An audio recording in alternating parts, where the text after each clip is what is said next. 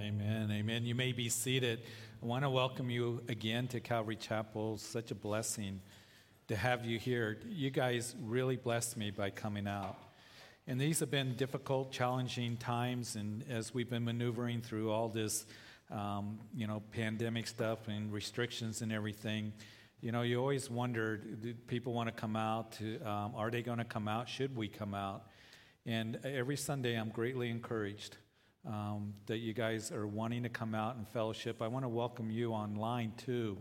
And I can't wait till the time when we get through this and we can freely come and not have to worry about all the things that are of concern. But as we enter into the Thanksgiving season and Christmas season, I just want to remind us that we have so much reason to be thankful for, even through the difficulties and the uncertainty and the challenges. And I'm sure that a lot of us this year has been so overwhelming in different ways.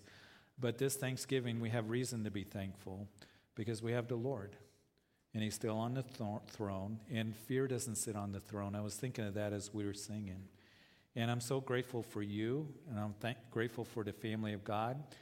He said He will not leave us as orphans. And He is with us, and He's going to see us through, and He's working in this church and in our lives. His promises are still true. His love is there. I think about Paul the Apostle. He's writing to the church of Philippi, and it was a time of uncertainty for him. He said, I don't know whether I'm going to be released or be put to death. And he writes, rejoice in the Lord always. Again, I say rejoice. And that is a message for us today. And then as we enter into the Christmas season, during that time, as many of you know, that the people lived in fear. It was a very difficult time. And, they had a lot of uncertainty. And that message was given. The very first message of the angel, as he proclaimed it to the shepherds, was what? Don't be afraid. For born unto you in the city of David a Savior, Christ the Lord. And this is good tidings to all people. Not just to you shepherds or the people of Israel, but to all peoples. And that's the message that I pray that and hope that we carry in our hearts this holiday season. And as we end this year and into the new year, I don't know what the weeks, the months hold for us, but I do know who holds us in His hands, and that is the Lord. And it's a privilege for us every single time that we have opportunity to be able to meet. So I'm just encouraged by you guys being here in 3 services and people coming out. And I pray that you're protected during this time, that the Lord blesses you and your family and your time with Him. And maybe this holiday season we'll be able to slow down a little bit and just really just meditate on the things of the Lord, the coming of Jesus, and to remember He's coming back. And that's my prayer for all of us. So we are going to have a Bible study. So you want to get your Bibles ready for Matthew chapter 12. We're journeying through Matthew. A couple quick announcements. Again, the e-bulletins go out every Thursday afternoon. And so we have it on the website, calvarychapelgreeley.org. We also send it out by email. And if you want that, it comes to me and I look at it right when it comes to my email. If you want it by email, just say so and let us know, and we'll make sure that you get it by email. And also, as you look at the bulletin, everything's updated. It's updated constantly, and so all that information is there. The things that are coming up this week is collection week for Operation Christmas Child. So bring your shoe boxes back. The hours posted that we'll be here collecting shoe boxes, Gail. It's going to look a little different. It's going to be a curbside. It's going to be out in a parking lot. But be praying for us. Be praying for those who are going to be working during OCC. And we're going to handle every box with love and with care. And those shoe boxes, most of you know the ministry of Operation Christmas Child. They will go out to different parts of the world. I think most of the shoe boxes here go to Central America in this part, and maybe South America. But in the shoe boxes, as you gather things to bless a child, the gospel is presented with pamphlets that they put in there. And it's just a powerful tool to get the gospel all throughout the world. And that's what we're going to pray for. And you get to be a part of that. From getting a shoebox, it's not too late. Get one out at the information desk, put it together, bring it back during collection week, which will start tomorrow, 8 o'clock. And look at the hours that are posted, because the hours are different every day. And we'll be here till the 23rd. That's a week from tomorrow. And we're looking forward to doing that once again, even though it's going to look a little different this year. Other things that are there is middle schoolers that are going to meet after service, 12:15 to 1:30. So I need to let you know about that, parents. And there's Koinonia Fellowship on Saturday, Jim and Rhonda Ayers. You can register for that as you look at all the information concerning that home fellowship. Other things that are there, the men and women are going to be ending their Bible studies on Tuesday night, and then we'll see about when we pick that up after the holiday season. So we're moving forward and looking forward to what the Lord has for us. And you should be in Matthew chapter 12. And Father, we do come. We ask that you would just bless this time in the study of your word. What a privilege it is for the body of Christ to gather together. And Lord, I know it pleases you. So I pray that you would just honor it, protect us, protect all those that are here during the holiday season, because we're looking at gathering with family, with friends. And Lord, it's a challenge right now. It's the uncertainty, whether we should or shouldn't. And Lord, I just pray for your guidance and direction. You made us to fellowship with you. And I'm thankful that we can do that on a daily basis, that we have relationship with you. It's not just about religion. But Lord, you also made us to fellowship with each other. And Lord, family is important, and we're a family. And Lord, I'm grateful that we can gather in this place during the week. Lord, we ask that you would just bless the workers who come and for Operation Christmas Child, that every shoebox that is unloaded out of cars, trailers, trunks of cars, trucks, Lord, that they be handled with love and with care. And as they go to the child, you know exactly which child is going to receive those shoe boxes, that the gospel would be presented, that kids and families would come to Jesus Christ. And Lord, that we would have that message to the people around us. And Lord, I pray that today's teaching would be a great encouragement. And Lord, that you would take your word and lift us up and encourage us, challenge us even. And Lord, but we would leave this place being edified, comforted. And Lord, that we would be instructed and Lord, blessed in every way. In Jesus' name, amen. So if you've been with us in our study of Matthew, we journey through Matthew's gospel here. Keep in mind that Matthew is writing to show us that Jesus is the Messiah, that indeed that he's the King of Kings, the King of Israel, but the King of all kings. And Matthew, writing with that intention, as we saw in chapter 3, we see the moment of the Messiah. That is when Jesus comes on the scene. He comes to the river Jordan where John the Baptist is baptizing, a voice of one crying in the wilderness, prepare the way of the Lord. He spoke of Jesus. He pointed to Jesus. He would declare Jesus. He said, behold, the Lamb of God who takes away the sins of the world. And then as we moved into chapter 5, we saw the message from the Messiah. As Jesus came and spoke with great authority, as he said, I say unto you, we're going to read that even today. When he says that, he's speaking with authority. The people marveled that he spoke with such authority. And he would give these wonderful principles, these wonderful truths, which we as believers are to live. As Jesus gave that Sermon on the Mount, that's in chapters 5 through 7. So we saw that Jesus, in that teaching, would show us that indeed we need him. We need the Savior of the world.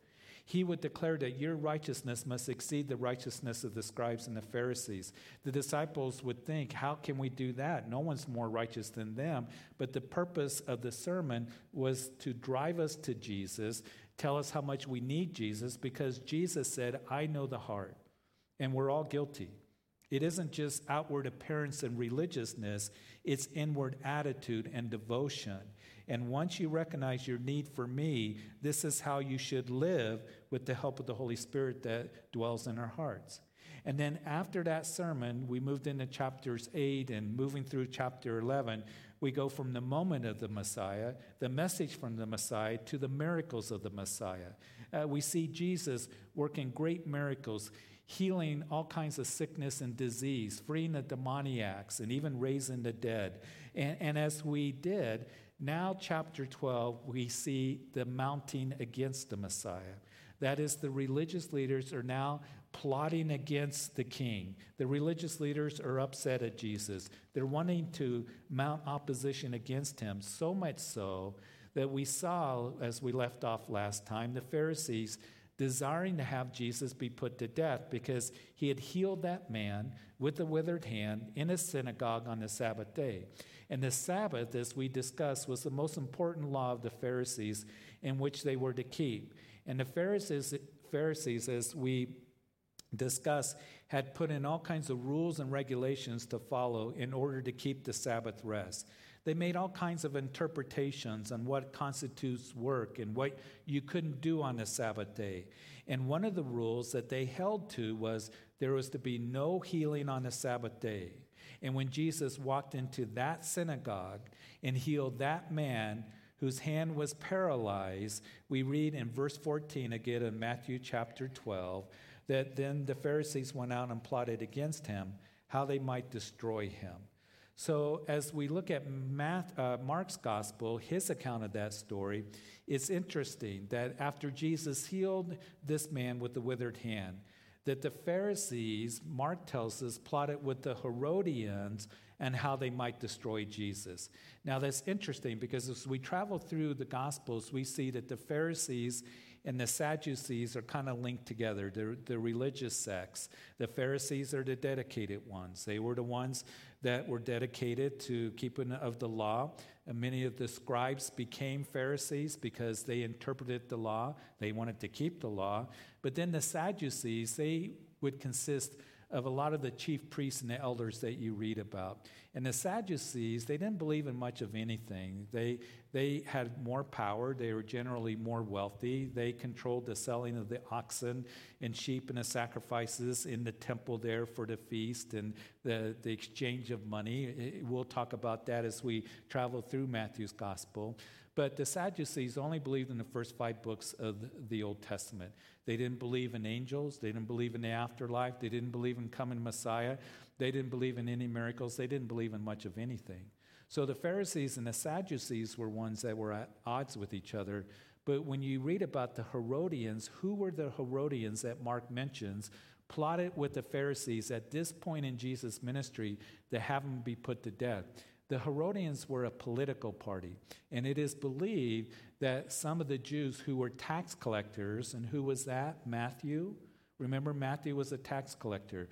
The Pharisees hated the tax collectors. Remember that Jesus called Matthew to follow him. Matthew goes to his house. He invites the other tax collectors and sinners to have dinner with Jesus as he invited Jesus over. And we went over that very carefully. The Pharisees come along. They see that. And they said to the disciples, how can your teacher, your master, eat with these tax collectors and sinners? What's wrong?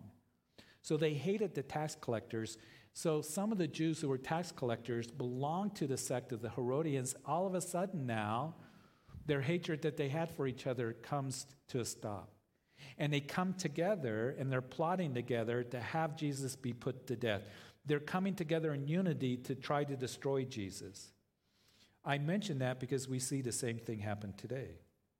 You will see groups of people that their common hatred for Jesus, their common hatred for Christianity, the Bible, the Word of God, they will come together. They will come together in opposition against you and against me. And they will unite people that otherwise would have nothing to do with each other. So here we see this same thing is happening.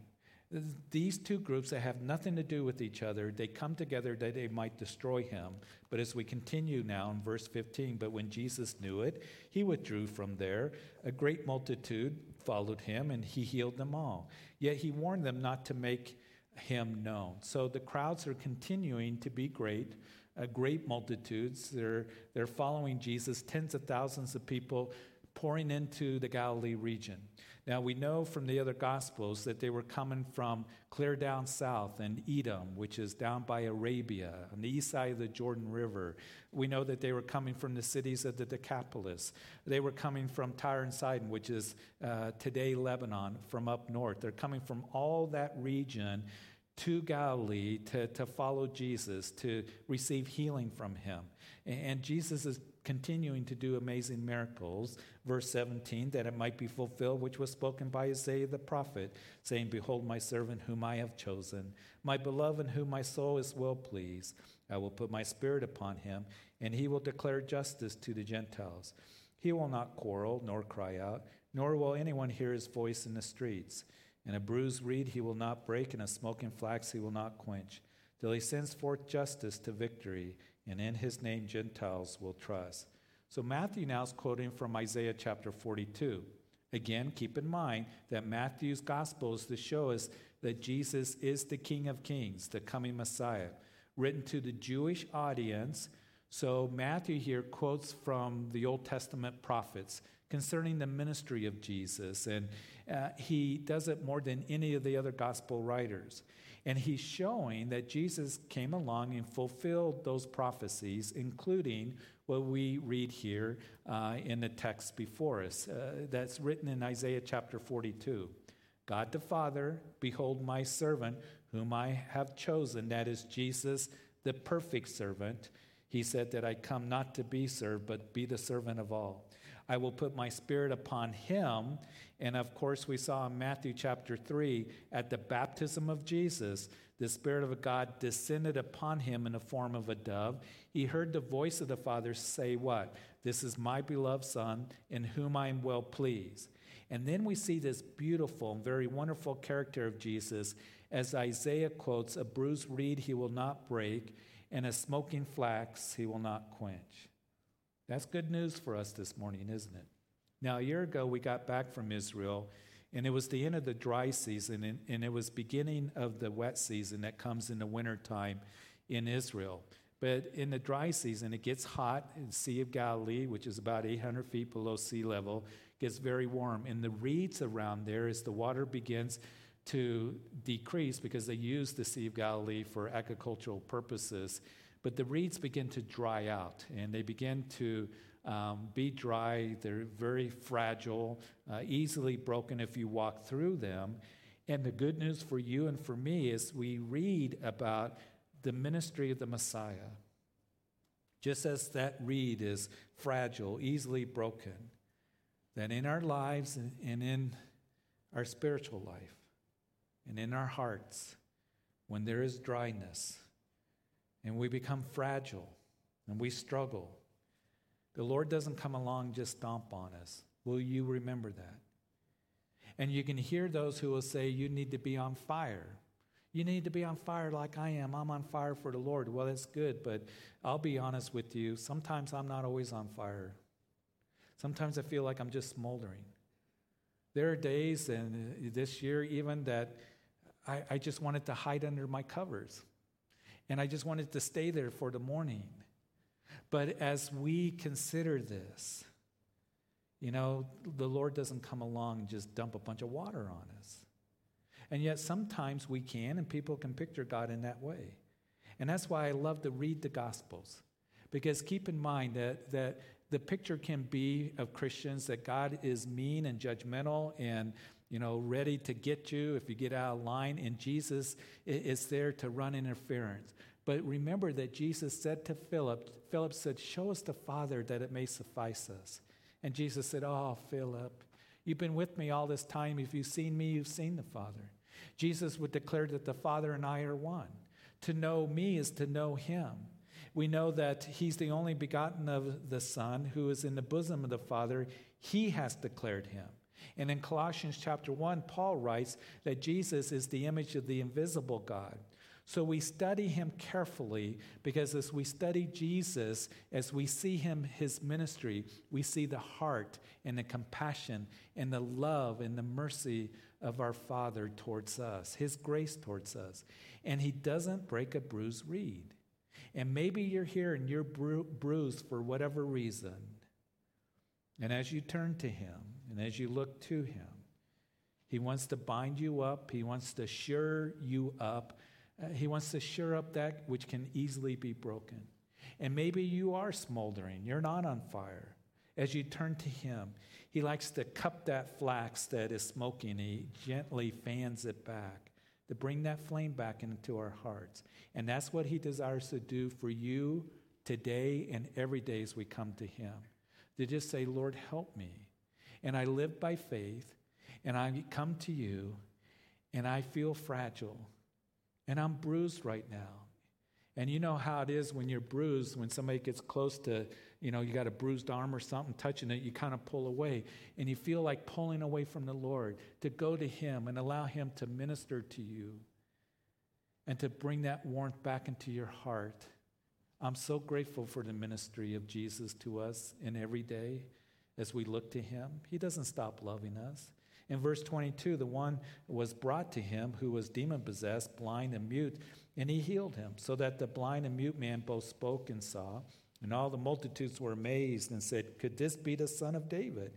Now when the Pharisees heard it, they said, "This fellow does not cast out demons except by Beelzebub, the ruler of the demons." And as we've discussed how the Pharisees, they never disputed that Jesus did miracles. They were saying that he does it by the power of Satan. And as they were saying that, they were doing it because they were determined, as we saw in verse 14 of the chapter, we want to put him to death. And people now are amazed. They're seeing the works that he's doing. They've never seen anything like this. So could this be the Son of David? And of course, that's a messianic term. We know that in 2 Samuel, the promise that God gave to David is that the Messiah is going to come from your descendants, from your line, David, sit upon your throne. So that was a messianic term, the Son of David. Could this be the Messiah? We've never seen anything like this, what it is that he's doing. He's speaking with great authority. And so as the Pharisees are hearing the reaction of the people, they want to dismiss that, the notion that he is Messiah, that he's the Son of David. So they come up with this explanation.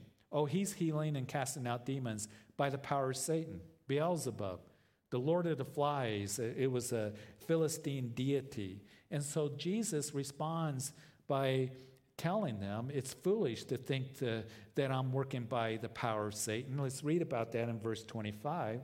But Jesus knew their thoughts and said to them, "Every kingdom divided against itself is brought to desolation, and every city or house divided against himself will not stand. If Satan cast out Satan, he is divided against himself. How then will his kingdom stand? And if I cast out demons by Beelzebub, by whom do your sons cast them out? Therefore they shall be your judges. But if I cast out demons by the Spirit of God, surely the kingdom of God has come upon you." And verse 29, or how can one enter a strong man's house and plunder his goods unless he first binds the strong man? And then he will plunder his house. He who is not with me is against me, and he who does not gather with me scatters abroad. So if Satan is casting out demons, then Satan's house is divided. He's fighting against himself. And why would he do that? It's not logical. It doesn't make sense. Satan is not dumb. Matter of fact, Satan's pretty smart. He is smart enough to know how to deceive and how to trick and how to lie and how to ruin people's lives. But Jesus also makes it very clear that he is the one that has power over Satan. And for that, we can be very thankful.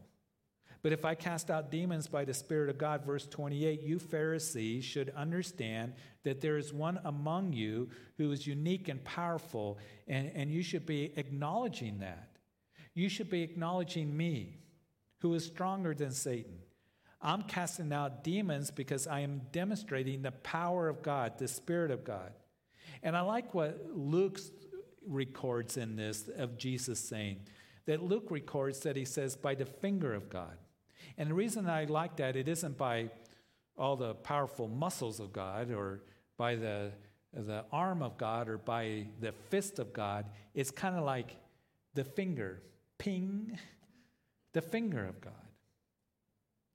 You see, there are people, there are even Christians, that think that Satan is the opposite equal of God. There's been this battle going throughout the ages, and it's back and forth, and who's going to win, and it's the kingdom of light against the kingdom of darkness and all of this. And I want you to understand this, that Satan is no match for God. He's not the opposite equal of God. He's a created being, Lucifer, who fell and became Satan. And Jesus would say when the disciples, the 70, came back in Luke's gospel, that I saw Satan fall like lightning to the earth. God just spoke. We know that Revelation chapter 20, this is quite interesting, that after the second coming of Jesus Christ, as recorded in Revelation chapter 19, chapter 20 speaks of, then an angel comes and he binds Satan up with this chain and throws him into the bottomless pit and seals the pit so he can't get out for 1,000 years. So he's sealed during the millennium reign of Jesus Christ till the end. And then we see that he'll be let out for a short time. That's a study for another time. But it's not Jesus that binds him up. It's not even the mention of Michael the archangel who battles with Satan in Revelation chapter 12. It's just an angel. An angel comes, binds him up with a chain, body slams him into the bottomless pit and seals it. So he's not the opposite equal of God. He's not all powerful like God is. But he is more powerful than you. And he's more powerful than me. We know that he's called the master deceiver. We know that Ephesians says that he steals and robs.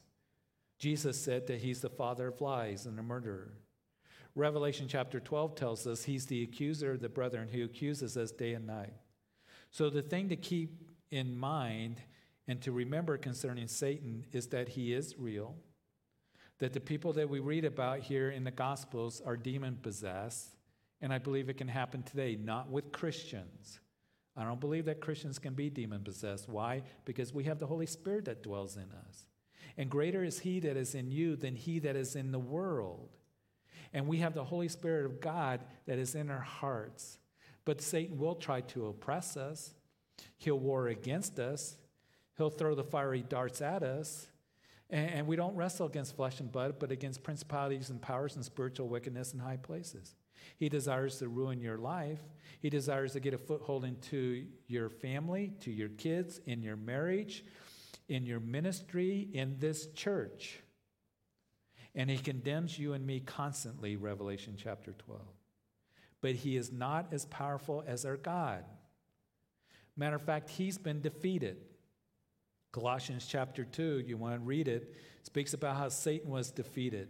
Jesus, having wiped out the handwriting of requirements that was against us, which was contrary to us, and he has taken it out of the way, having nailed it to the cross, having disarmed principalities and powers, that's Satan and his demons, he made a public spectacle of them, triumphing over them in it.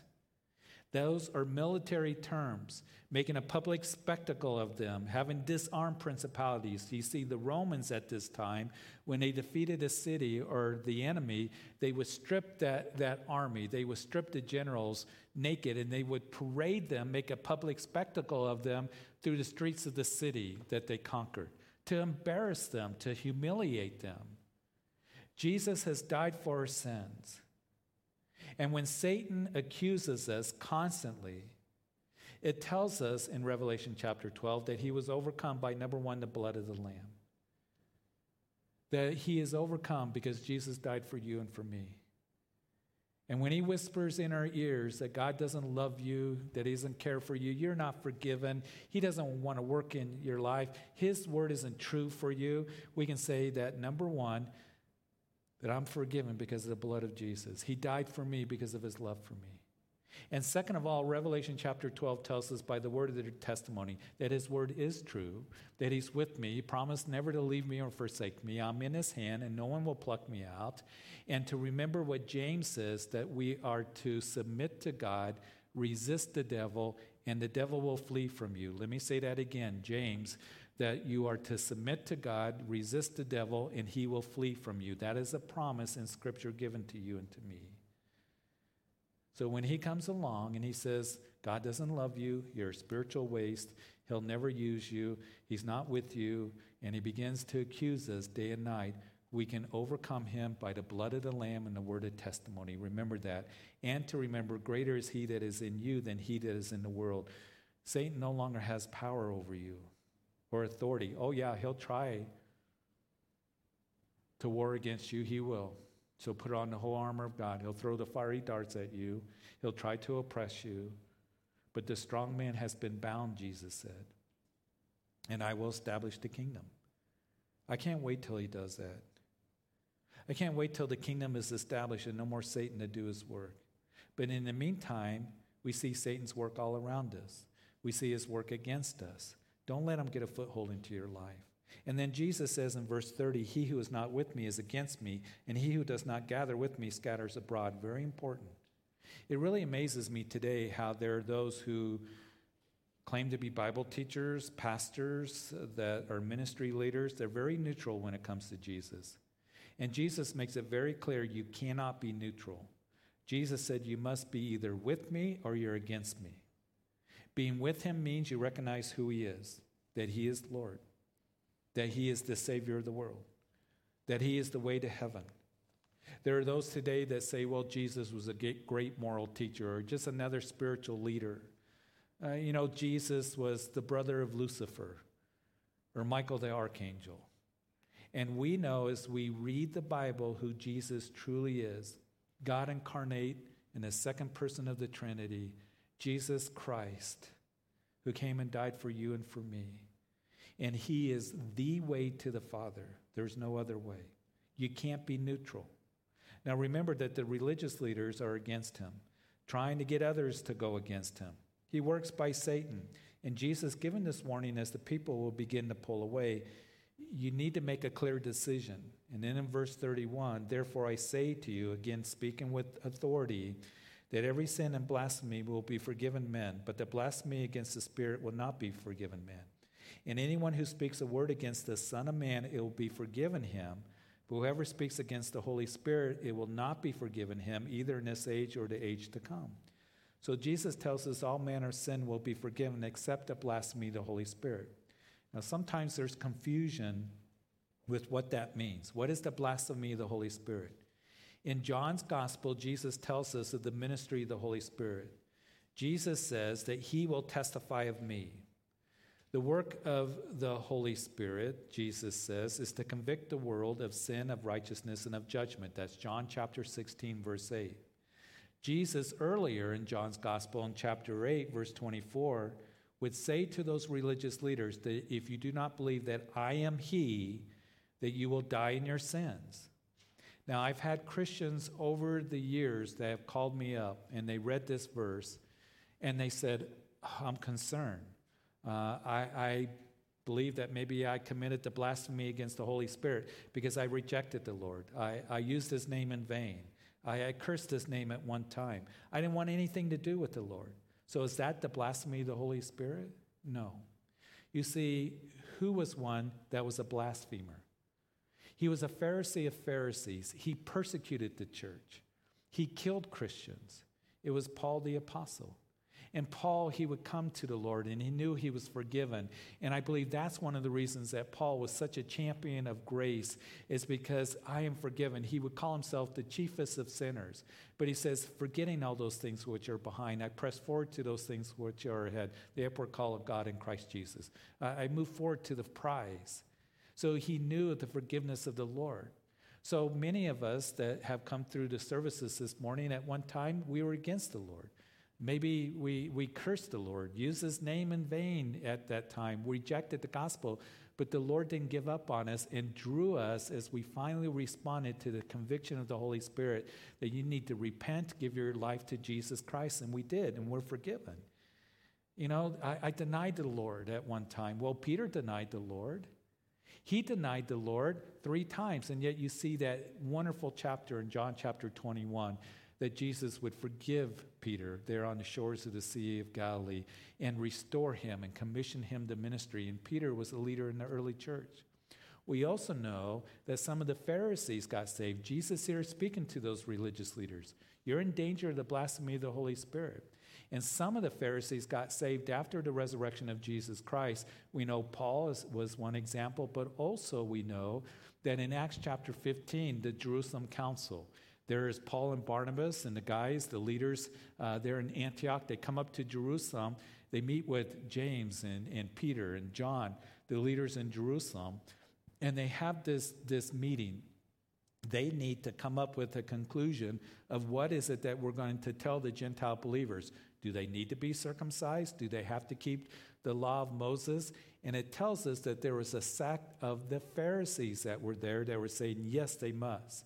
And even though those Pharisees didn't understand the grace of God, they were believers in Jesus Christ. So some of them came to be believers after the resurrection of Jesus Christ. It's interesting, after the resurrection of Jesus Christ, you go into the book of Acts, it's mostly the Sadducees that didn't take the front of coming against the Christians because they didn't believe, again, in angels. They didn't believe in miracles. They didn't believe in the coming Messiah. They didn't believe in the resurrection. And they're hearing reports that Jesus rose from the grave and there was angels at the tombs and that he indeed is Lord. So they're the ones that would step forward and really be the leaders persecuting the Christians.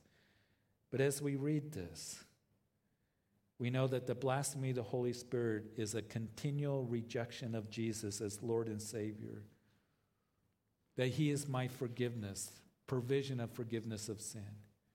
That he is the only way. So not believing and receiving Jesus as Savior and Lord, you remain in your sins. So a continual listen and complete, you come to the end of your life of rejecting the Holy Spirit, bearing witness of Jesus, of being God's provision for your sins. That's the blasphemy of the Holy Spirit. And I think that this section of Matthew reminds us of how important it is, first of all, to pray for the lost. Because Satan desires to continue to blind and to deceive, and that we are committed to clearly telling the gospel to others that Jesus is the way, not a way, but the way, the truth, and the life. As Peter would declare in Acts chapter 4, that neither is there salvation in any other, for there is no other name given among men whereby we must be saved. That message needs to be clear, especially in the day in which we're living in, when there's so much deception and there's mixed messages and a lot of voices that are out there. They're saying, oh, just be a good person. I bet that every single one of you knows somebody who thinks they're going to go to heaven because they're a good person. And we can tell them that, you know what? You're a good person, but here's the problem. You're not good enough. You're not good enough because no one is.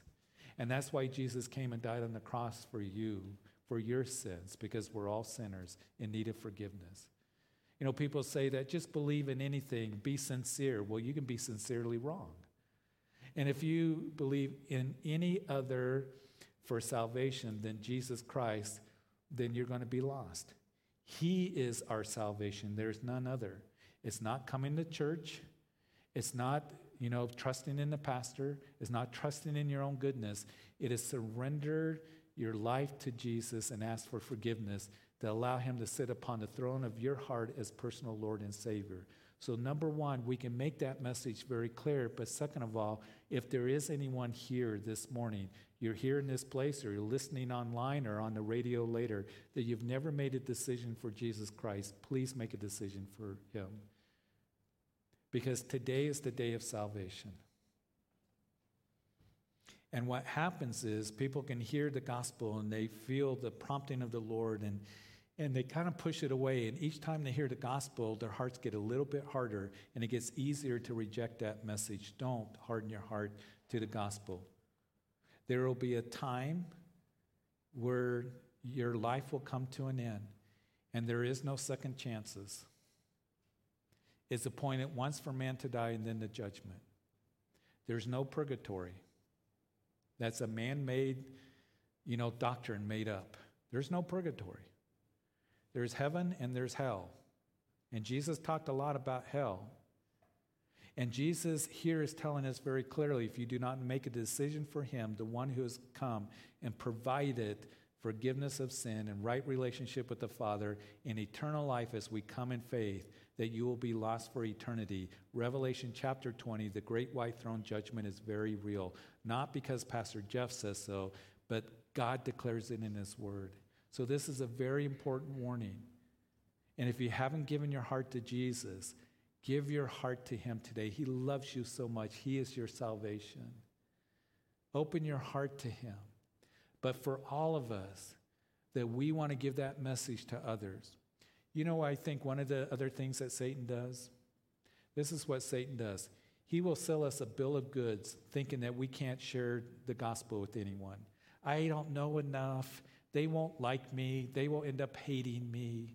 They'll see me as being judgmental or, all these other things, that he sells us a bill of goods. Listen, we have the message of hope. Peter said, where will we go? You have the words of eternal life. Where will we go? Where would we go? It reminds me, I've told you this story of 2 Kings 7, when those who were outside of Samaria was sieged by the Syrians, and there was 4 guys, they were lepers, and outside the city, and the people were starving inside of Samaria. They were about ready to starve to death, and all of a sudden the lepers are out there saying, we're going to die too, so we might as well go surrender to the Syrians. So they go to the camp of the Syrians, and they notice everybody vacated the camp. The weapons are all laying there, the smoke is smoldering. Even the pots that they were eating out of was still warm. So they went from pot to pot, they went from tent to tent, they were taking the spoils, and finally one of them said, why are we doing this? Why do we hold this good news? We can't just keep it to ourselves. We need to go share it to the people of Samaria. So they went there and said, hey, the Syrians are gone. And the reason they were gone is because God worked and scared them, and they all ran away. But they said, they're gone. No more captivity. You're free. You can go out. And the people stormed the gates. They ran out, and they went to the camp and took the spoils and all of this. But they were saying, those lepers, how can we keep this news to ourselves? How can we do that? We got good news to share. And it isn't that we are obnoxious, but Lord, give me the opportunity to share. And we are a witness not only with the words that we speak, but the way that we live our life. And during this time, this is a time where people can see the reality of Jesus in us, the love of Jesus Christ, the grace of Jesus Christ. And they will come and say, there's something different about you. Not that they're going to see perfection. They'll never see perfection. But your countenance, the joy of the Lord, your compassion, your grace. And we can tell them, it's because of my Lord who looked out at the multitudes with compassion, remember? The one who stood on the hillside and said, come to me, all of you who are weary and heavy laden. Now let me tell you what he did for you. That he died for your sins. And he rose again, and he's alive. And he loves you and wants you to come to him. And we can minister to people, and we can give them the message of hope. And doesn't the world today need that message more than ever? Yes? No? Yes. Amen. So as we are going to gather this season, Thanksgiving and Christmas with family, and I know we're all wrestling with that and how we do that, but at least we'll be talking with them or gathering with them and others. Pray about, Lord, I want to give that message. For unto you this day is born in the city of David a Savior, Christ the Lord.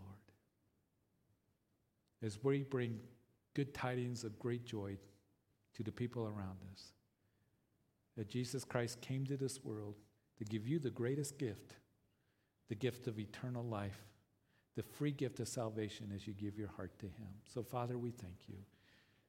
We thank you so much for these passages that remind us how important it is to make a decision for you. So first of all, I just want to pray, if there's anyone here or listening or on the radio later, that you have not made a decision for Jesus, that he loves you, he is your salvation, he went to a cross and died for you, he rose again. Every other religious leader is in the grave. Confucius, Muhammad, Buddha, they didn't conquer sin and death. Only Jesus did. There's a tomb that's empty in Jerusalem. And he proved that he's the Son of God and validated what he did on the cross of Calvary. He died for you because of his love for you. And he cried out, it is finished. I did the work. I paid the price. And as you call on the name of the Lord, coming in faith, realizing your need to be forgiven, to ask him to sit upon the throne of your heart as the Lord and Savior, you will be saved. You will be forgiven. You can do that right now, if that means anything to anyone listening right now. That you can pray, Jesus, I come to you and I ask that you forgive me of my sins. I know you died on that cross for me. Forgive me. And I believe that you are alive because you're speaking to my heart. The Holy Spirit is testifying to me that you are real. And I ask that you sit upon the throne of my heart as my personal Lord and Savior. And I want to know you and walk with you. And I thank you for this new beginning. And I thank you for bringing me into the family of God. In Jesus' name. And for all of us, that we would be sensitive this season that we're in the darkness that is around us, and even when we get overwhelmed ourselves, but we have a message to give. And that is Jesus Christ is Lord. The words of eternal life to give to others. And Lord, we wouldn't be afraid to do that. But just allowing you to lead us and guide us as you open those doors to minister. And Father, I do pray that as we find ourselves where we feel like we're bruised or smoldering, just struggling, we know that you desire to bind us up and shore us up, to warm our hearts, to just know of your love and compassion and grace. Thank you that you don't come along and just give up on us. You will not leave us orphans, but you will be with us all the days of our lives. Bless everyone here. Protect us as we go out this week. And it's in Jesus' name that we pray. Amen. Amen. Would you please stand? If anyone made a decision for the Lord, I'd love to pray with you. And then second of all, if you just need prayer, I'd love to just be here and pray with you. God bless you as you go your way. Don't forget about Wednesday, 7 o'clock, online service, the book of Jeremiah, Prophecies of Babylon. I think you'll find it to be very fascinating. God bless you. Travis, come.